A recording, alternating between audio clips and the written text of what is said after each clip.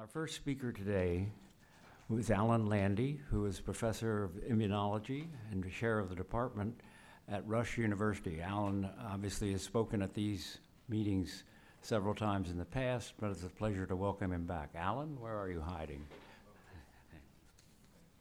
Well, thank you, John, and thanks, Paul, for inviting me back. As John said, I'm here in Chicago, so I didn't have too far to travel, and what I'm going to do is covering the topic today of HIV cure, which I think is clearly an area of interest to the audience, and give you an update on where we are in the field of development.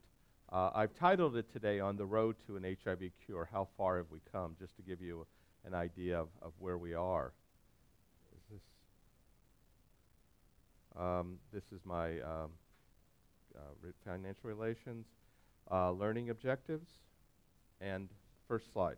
So what you'll see here is the concepts of what we know about HIV and current therapies, as we'll hear a lot more today from the speakers. As you know, when patients first go on to antiretroviral therapy, there's a significant drop in their viral load down to undetectable levels with the current assays, but that the virus is still there. I mean, it hasn't been completely eliminated. And as we think about the interruption of HAART, we then would see this rebound. And what we now can say that the HIV itself can stay undetectable in cells and in other sites in the body and survive for many years and also be undetected by the immune system. In several cases, we may actually see decreases in the immune responses as patients' virus is diminished on therapy. We also note then that whenever even a person who's on therapy for many years, if we stop their therapy, the virus will rebound. And we've seen in various cases that we think we've had cures in patients, which I'll talk about. Ultimately, those individuals did rebound from their virus when the antiretroviral treatment is discontinued. So this certainly leaves the concept that we need to come back to, that patients that you're now treating in your various practices are on lifelong treatment because we're not eliminating the virus entirely if we stop therapy or control it.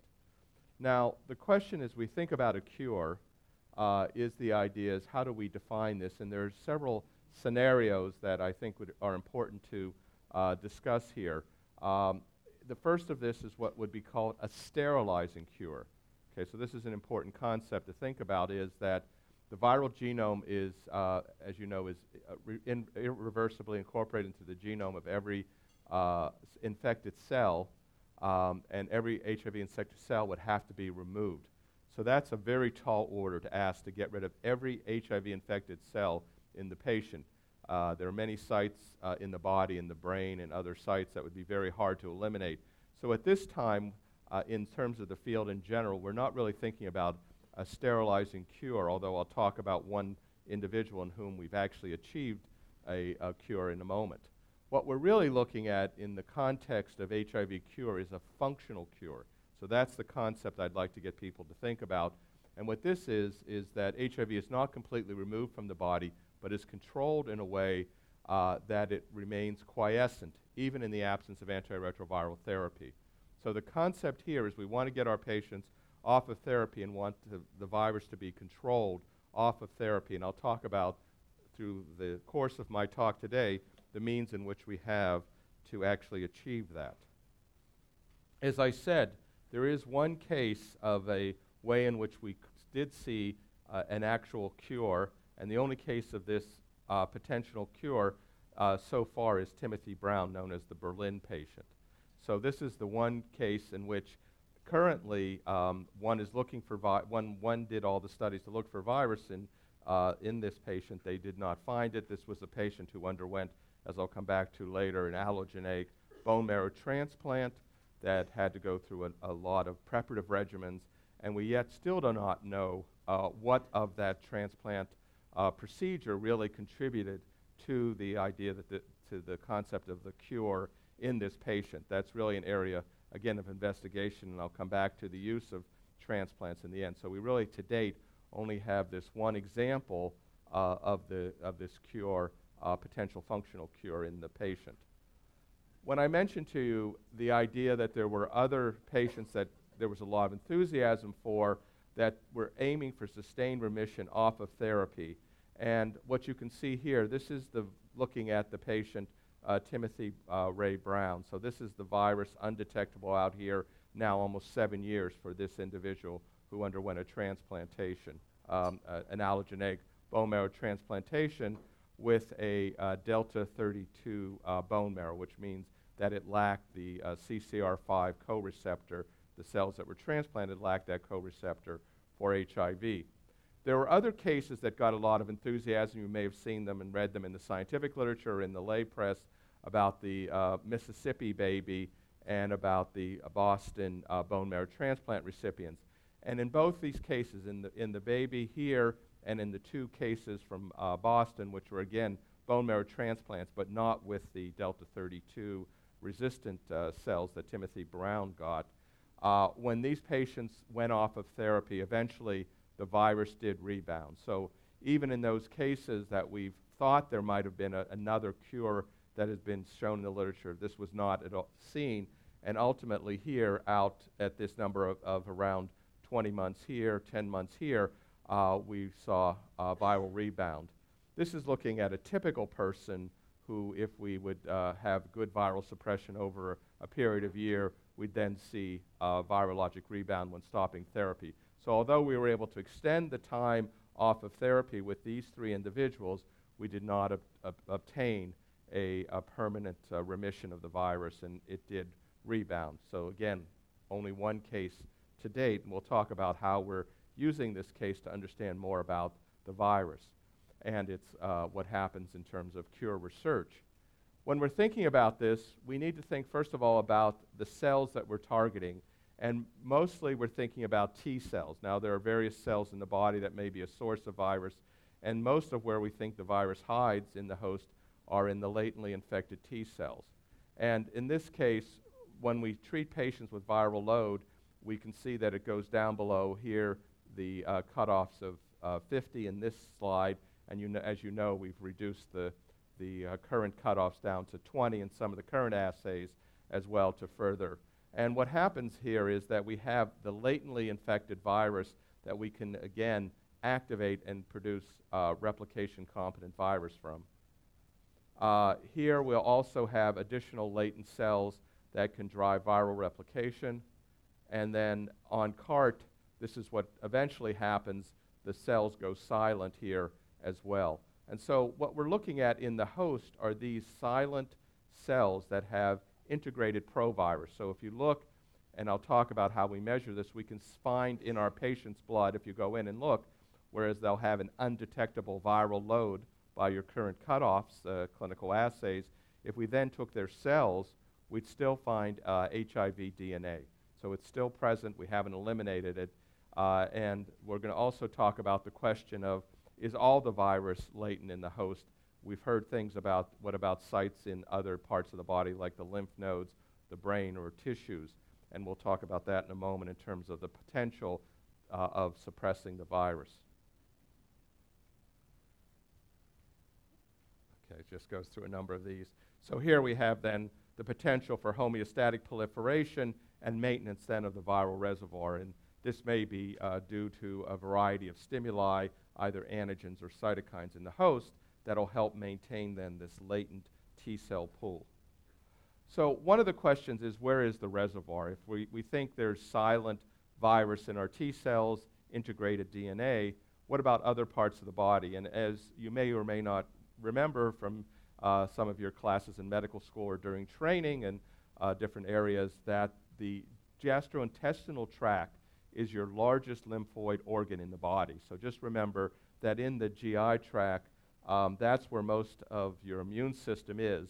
And when we look at the virus in terms of targeting infection, we find that that's where the virus will go and deplete a lot of the cells initially, is in the gastrointestinal tract. And it actually goes by what we call it the Sutton principle. Have people here heard about Willie Sutton and who he is? He was a famous bank robber, and when he was asked, why does he rob banks? Because that's where the money is. And when we think about why does the virus go to the GI tract, because that's where the susceptible target cells are in the host. And in this case, what we can find is that when we look at the incorporated DNA here in blood, lymph node, and then rectal CD4 cells, you can see there's a higher load then of these latent virally infected targets in the GI tract. And these are CD4 cells from patients on suppressive therapy for greater than 3 years. So if we're looking even for the latent virus pool, it's greatly enhanced in the gastrointestinal tract, so that if we're trying to target therapies to drive out the latent virus, we have to think about the role of the GI tract. And why that happens is the following. It may be, and there's been some interest in whether the antivirals themselves can get to the tissue. A number of papers have come out, and recently one's about not only the GI tract but the lymph node, and the fact that there are high, as I mentioned, concentration of susceptible cells, the CCR5 positive cells, which are the targets, and then interestingly, the Th17 cells. These are cells of the immune system that are eliminated in the GI tract and are important for maintaining the gut barrier integrity. And you may have heard of a concept in HIV called the leaky gut. And when these Th17 cells, which make IL-17, are important for maintaining and producing IL-17, that maintains the gut barrier integrity. And when you lose those cells, your gut becomes leaky, and then you get the systemic translocation of microbial products leading to immune activation. So when we think about the latent reservoir, how do we measure it? First and foremost, we can look at the virus itself and look at the plasma virus. We have current clinical assays that measure down to around 20 copies, but we can also now use more experimental assays called the single copy assays that allow us to go down to 1 copy. These are still experimental, but in the future, as we begin to standardize and use these in more of our trials, we're going to move that bar in terms of our measurements clinically, may go down even further, down to single copy assays as we think about it. We can also think about the virus, as I mentioned, inside of cells. So we can have integrated DNA or HIV RNA, and we can have either total or integrated DNA. We can have different forms of RNA, which are called unspliced or spliced RNA. All of these are measured in our experimental trials now when we think about it. These aren't things that are going to be readily available at the clinical level, but they are being done in clinical trials. And it's really important to note that, as I said, residual viremia can be measured in the plasma to the single copy, and tissue or cell associated is measured as these measures, as I've just alluded to. Those are still experimental procedures. We also note, there we go, that we can measure the actual replication competence. So this is just looking at the virus. This is looking at the infectious virus, the virus that can be transmitted and is infectious. We now have newer laboratory assays, and one of the ones that's being looked at is the quantitative viral outgrowth assay, the QOVA, as it's called. QVOA. And that's a new name of an assay that's now been developed. It's actually going to be made available for clinical trials through a government reference lab now for many of our clinical trials that are studying this. And so I think we'll be able to look at this further in the future. We're also interested in eliminating latently infected cells through treatment during acute infection, activating latent infection, boosting immunity, reducing immune activation, or stem cell transplant. And I'll cover each of these briefly. If we look at very early ART, it reduces the reservoir size here. So if we treat early, and this is work from the TIE trial, that if we treat patients when they're early diagnosed, we can show that there's a very low reservoir of HIV DNA that goes up as we treat later, and this is within 2 weeks of diagnosis. So we can really affect the reservoir by early treatment. And you can see now that we have, in this case, a significant reduction of the viral DNA. But even though very early ART reduces reservoirs, we still get rebound. And this is a model system looking in the primate models that even in the earliest ART, here where we can time the treatment, and this is day 3, time to viral rebound here with the very earliest treatments can go up and down based on the the actual treatment. In this case, these were macaques treated with tenofovir, FTC, and dolutegravir for 24 weeks. And what we can show is even in the earliest treatment of animals, even within a few days of therapy, and we stop the therapy, we're still going to get viral rebound in those animals. So we're not curing the patient. So you might think, well, if we find everybody, treat them early at the time of acute infection, that's not going to cure the patient. There's still going to be residual virus, and we've seen this in our animal models. So we're now looking at approaches here that are looking at a new strategy you might have heard about, the shock and kill strategy. The best chance to eliminate is to reactivate the virus from the reservoir cells and then make those cells susceptible to killing by ART. This is research looking at the shock and kill approaches using what are called latency reversing agents. So there's a whole new class of agents that are being looked at. We're taking a page from our cancer therapy groups using these histone deacetylase inhibitors and PKC inhibitors. These are inhibitors used predominantly in the cancer world. We're also using toll-like receptor agonists. These are potential, and the point is, though, they haven't yet shown a cure effect, and I'll show you some more data. Although we're using these to reactivate virus, but we're not yet curing the patients. And again, the most effective of these reagents are probably going to be used in combinations of LRAs or the LRAs plus immunomodulation that I'll show you in a moment. So this is the actual shock and kill or kick and kill approach. We take the cells, we activate them here with the LRA, get out the virus, and then think, are we going to get cell death? And the answer is, what we found is that the cells themselves, once we reactivate the virus from work originally published by Bob Silicano's lab, did not show cell death. So what we now know is the kick is not enough alone with the LRAs. We need an additional effect of a kill approach, and that means activating the immune system to kill these targets. And what we're looking at are things like therapeutic vaccines and immunomodulators that are called from the class of checkpoint inhibitors, again, looking at new agents like PD-L1 that are being used in cancer chemotherapy.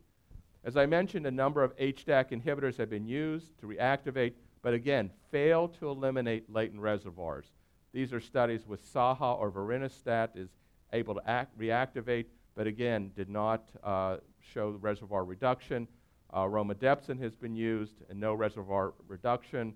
And then finally, panobinostat. So these are three different HDAC inhibitor classes that are used clinically in your cancer patient populations, but what we're now finding is that they don't effectively eliminate, meaning we have to look at additional approaches.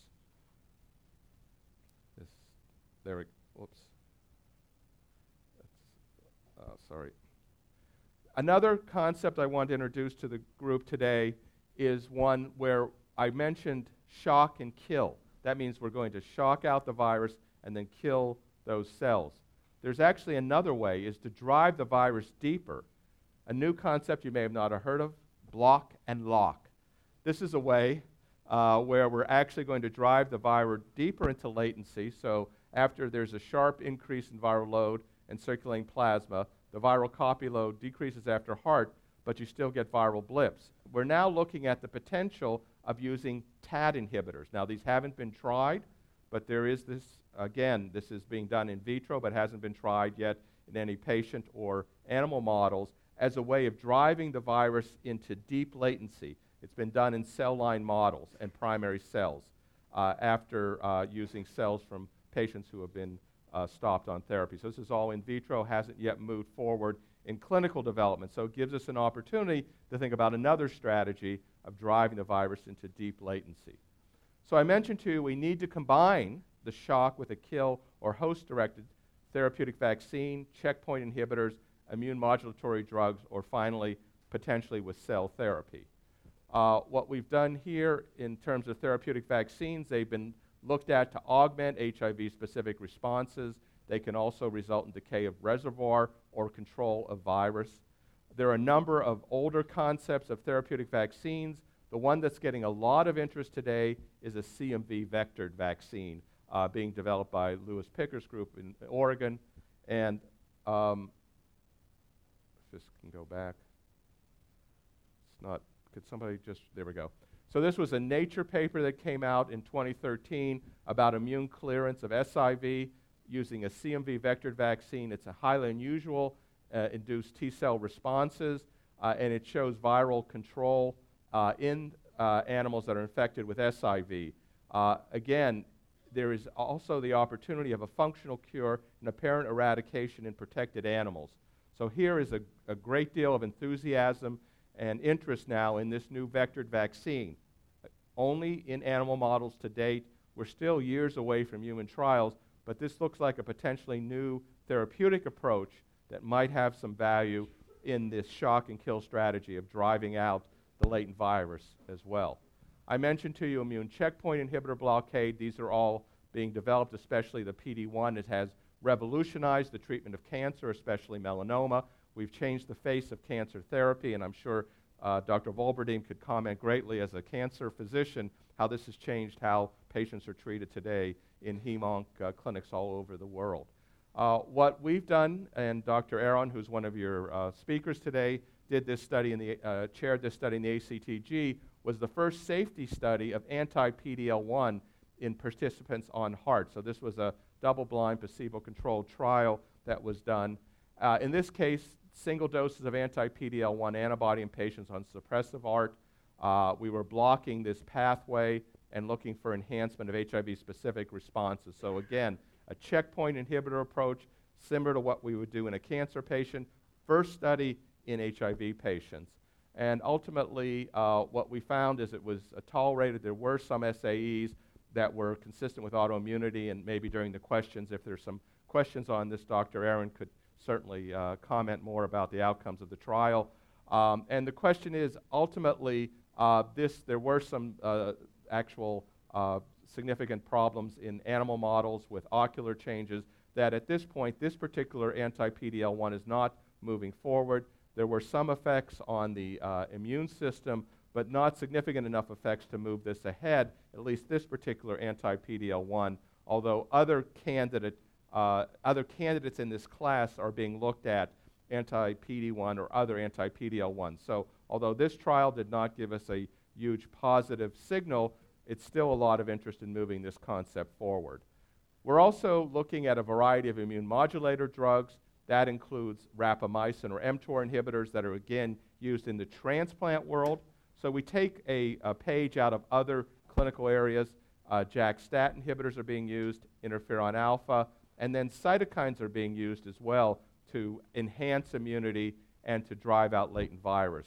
One of the ones we're working on is a cytokine interleukin 21 that has been, now we're developing an agonistic antibody that enhances cytotoxicity of NK cells from HIV patients on CART. So this is just showing this is work being done in collaboration with Sharon Lewin and DU in Australia. So we're now looking at new approaches, harnessing the immune system. This is an agonistic IL-21 antibody that will enhance, in this case, the innate immune system as the kill strategy. So we're not only enhancing the adaptive immune system, like CD8 cells, but we're also going to be thinking about enhancing the innate immune system and natural killer cells, and this is one approach by which we're doing that.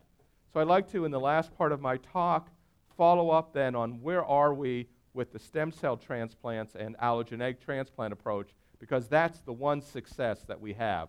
The Berlin patient, CCR5 negative stem cell transplantation. The emerging race to cure, again, with the patient being cured with this transplant approach. So this led us to a whole new field of evaluation and development, the gene therapy strategies. So in this case, we took naturally resistant cells in the case of Timothy Brown. Those were CCR5 delta 32 cells that would be naturally resistant. Now we're going to take and do this in the in vitro setting to make cells HIV resistant and then give them back to the patients. So there are a variety of ways that can do this. We can add something that inhibits infection. We can remove something that's necessary, and that would be removing the CCR5 co-receptor. We can actually now use molecular tools to actually target that gene, remove it from the cells, using antisense, ribozymes, RNAi, and a variety of other approaches to actually remove that gene and then give back those cells, either stem cells or CD4 T cells, back to the patients and use that as an approach. And then we can also sacrifice any newly infected cells using LTR-inducible suicide genes. So there are a variety of ways now to make cells resistant. Here we're also going to use fusion inhibitor, transdominant, REVs, antisense. Again, this is just putting in genes that are going to make the cell resistant to the viral infection. And then this is the gene therapy approach to eliminate HIV, whereby we take cells from the patients and we leukapheresis them, again, taking out a unit of blood. We get CD4 T cell isolation. We expand those T cells in the laboratory. We then modify them. This is using one of those modifying molecular scissors called the zinc finger. You may have heard this term. This is a new approach called the zinc finger endonucleases. It's a way of basically a molecular scissors that allows you to now cut out the CCR5 gene from the patients and then basically take these gene-modified cells and give them back to the patient, reinfusing then those cells, the patient's own cells back there. This is in autologous R5 cells now that are going to be resistant. And so we then can add also cyclophosphamide, other preparative regimens to the patients. I mentioned to you earlier, we don't know yet what part of the bone marrow transplant process allowed the one patient to be cured. So there are, as you know, preparative regimens. You have to make space for your bone marrow transplant. Part of that might enhance the abilities to remove virus. You may also give radiation or other therapies in preparation, or chemotherapies. All of those are being looked at in this process of transplantation to see which of those are the main contributors. There was then a trial that was published in New England Journal of Medicine in 2014 from the group at Penn, headed by Pablo Tebas. Infusion of the CCR5 modded cells is safe, and the cells survive. So these are showing you then, these are the total T cells, the unmodified T cells, and then looking at the actual the cells to survive in the host, the CCR5 modified cells. And they did show an effect in this case after treatment interruption, that you could preserve those cells and that they would actually provide some protection. So there are, again, some indications that a bone marrow transplant with this approach could work. There are further studies ongoing in this field, but is this going to be practical? I think in the end, we have to ask ourselves, these are great proof of concepts, but how many of you are going to have all your patients, as many patients as you see in your practice, how practical is it going to be to everybody undergoing today a bone marrow transplant? I think that's the question of how do we reduce this to practice. So again, infusion of these modified cells expanded. It was safe and well tolerated. Durable increases in both CD4 counts and total. CCR modified T cells persist, and the cytoxan conditioning further improves.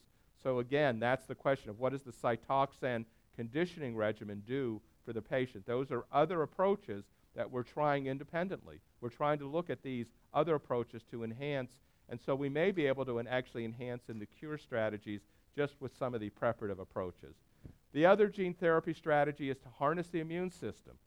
We're now taking the HIV specific, we're modifying T cells so that they can now be directed specifically to the virus. These are called CAR T cells, and I'll show you a picture of that, where we're making HIV-specific T cell receptors. We're also using adaptive responses in terms of the broadly neutralizing antibodies. So there's a whole new approach called these adeno-associated viral vectors. These are vectors which you can now inject, and these are being done in monkey studies today, and you can get long-lasting antibody production from these vectors. And they've now shown some work from Ron DeRozier's lab and others that you can get long-lasting suppression of virus with these AAV vectors, which can last now almost 1 to 2 years. So this is a new approach that might also be there. I mentioned NK cells. We're now looking at engineering NK cells as part of the process, and then also looking at genome editing and host restriction. And then this last slide just shows you these HIV-specific CARs. This is a way of targeting now in the HIV-specific cells. You can now target the HIV cell through these cytotoxic T cells, and groups like Jim Riley's group at the University of Pennsylvania have been pioneering this approach where you're engineering the immune system now by molecular tools to specifically target the HIV-specific cell, and you can then identify those cells by reactivating the virus. So you would then combine a CAR strategy with a reactivation strategy on cells that would be reactivated to express viral antigens. Now they're going to become targets. They're no longer going to be invisible to the immune system. They're going to be targets once you reactivate the virus, and now they can be eliminated potentially. So in summary, where we are in the field today is multiple but rare examples of remission. We've seen how rare it is. It's one. That's how rare. You saw the other cases that were very exciting, but they've also rebounded. It gives hope for a cure. Strategies have been tested in early proof of concepts. That's where we are. A lot of early proof of concept human studies, mostly in animal models, and also further back, as I showed, the lock and block strategy still in vitro for those approaches. Again, activating latency, gene therapy, immune modulators, and reducing immune activation. Unlikely will be achieved by purely reducing the size of the reservoir. So it's not just going to be the latency reversing agents. It's not just going to be getting the virus out. We're going to need to harness the immune system, and we're going to need to learn from other fields, especially our colleagues in cancer. And then significant additional challenges to find a strategy that is cheap, scalable, and widely available. Is bone marrow transplant that strategy? That's the issue. And then finally, our future challenges: developing an intervention with acceptable risks and toxicities that is cost effective. This is a point. Your patients are doing well on stable ART. So how are we going to change the paradigm of treatment? That's the key. Development of a biomarker. That's another big area that can detect very early levels of virus, predict duration of remission, and effective partnerships, community and engagement of the private sector. So it's got to be public-private, the community, the academic world, the industry world, all have to work together. And then finally, universal access to heart must remain a top priority because it works. That's really the bottom line. That's where we are today, and that's what we need to deal with. And then finally, keeps going. Can I go back one? There we go. On the road to a cure, how far have we come? Again, I think we still have a ways to go. And then I'd just like to thank, this is something you'd see when you fly into Chicago, Rush's new hospital here with over, it dwarfs now the Sears Tower. But this is how Rush just invested a lot of money. I'd like to thank collaborators, University of Melbourne, George Washington, University of North Carolina, Joe Aaron sitting here, National Cancer Institute, Jeff Lifson, Monash University, DU, and USC, Paula Cannon. Thank you for your attention.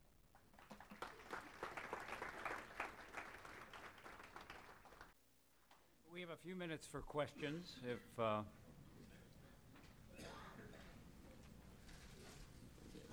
they're passing out cards in which you can write your questions. You stand up here. Oh, okay, yeah, sure.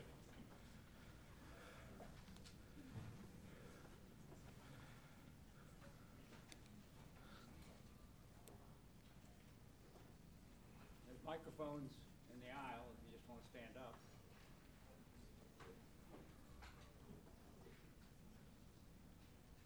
I guess it was all clear.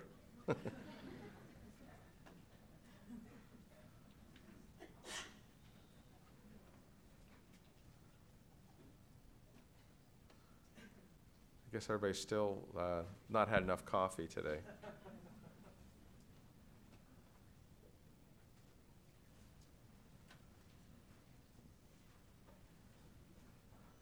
Okay.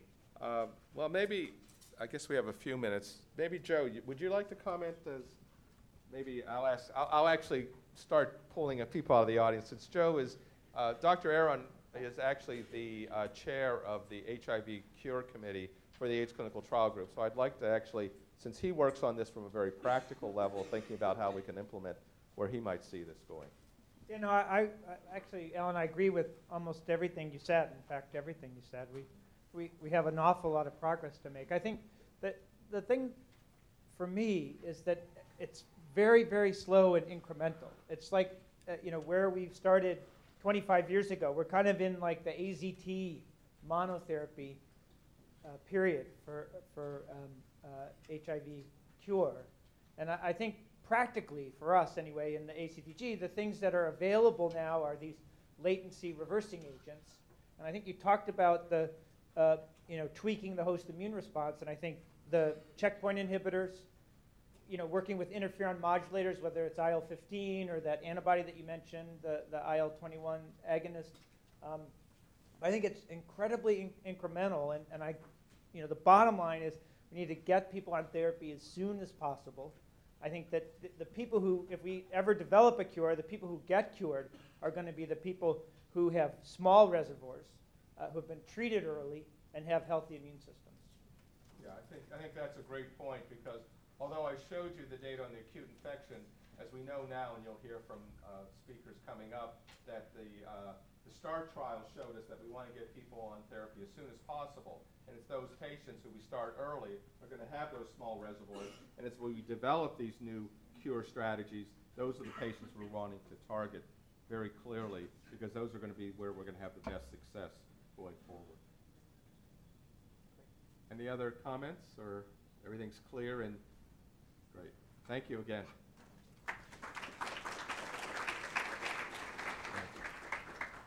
Alan, thank you very much. That was a wonderful summary of a very complex field.